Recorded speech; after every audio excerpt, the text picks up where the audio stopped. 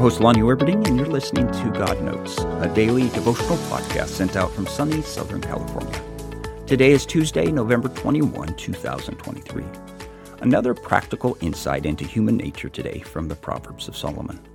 There is a human tendency to believe when you are successful that you are smarter than others who are not successful like you. Because after all, if they were smart like you, wouldn't they have succeeded too? But success, specifically financial success, doesn't always mean a person has wisdom. Being at the right place at the right time helps a lot. And if you inherit money from someone else to start your fortune, it gives you an advantage. Today, Solomon reminds us that financial success and wisdom don't always equate. Sometimes they do, but just because someone has money doesn't mean they are wise. Proverbs 28:11 says, "The rich are wise in their own eyes. One who is poor and discerning sees how deluded they are." And it may be that the poor but wise person has realized that a good life doesn't depend on excess of money, so has not spent their time pursuing it.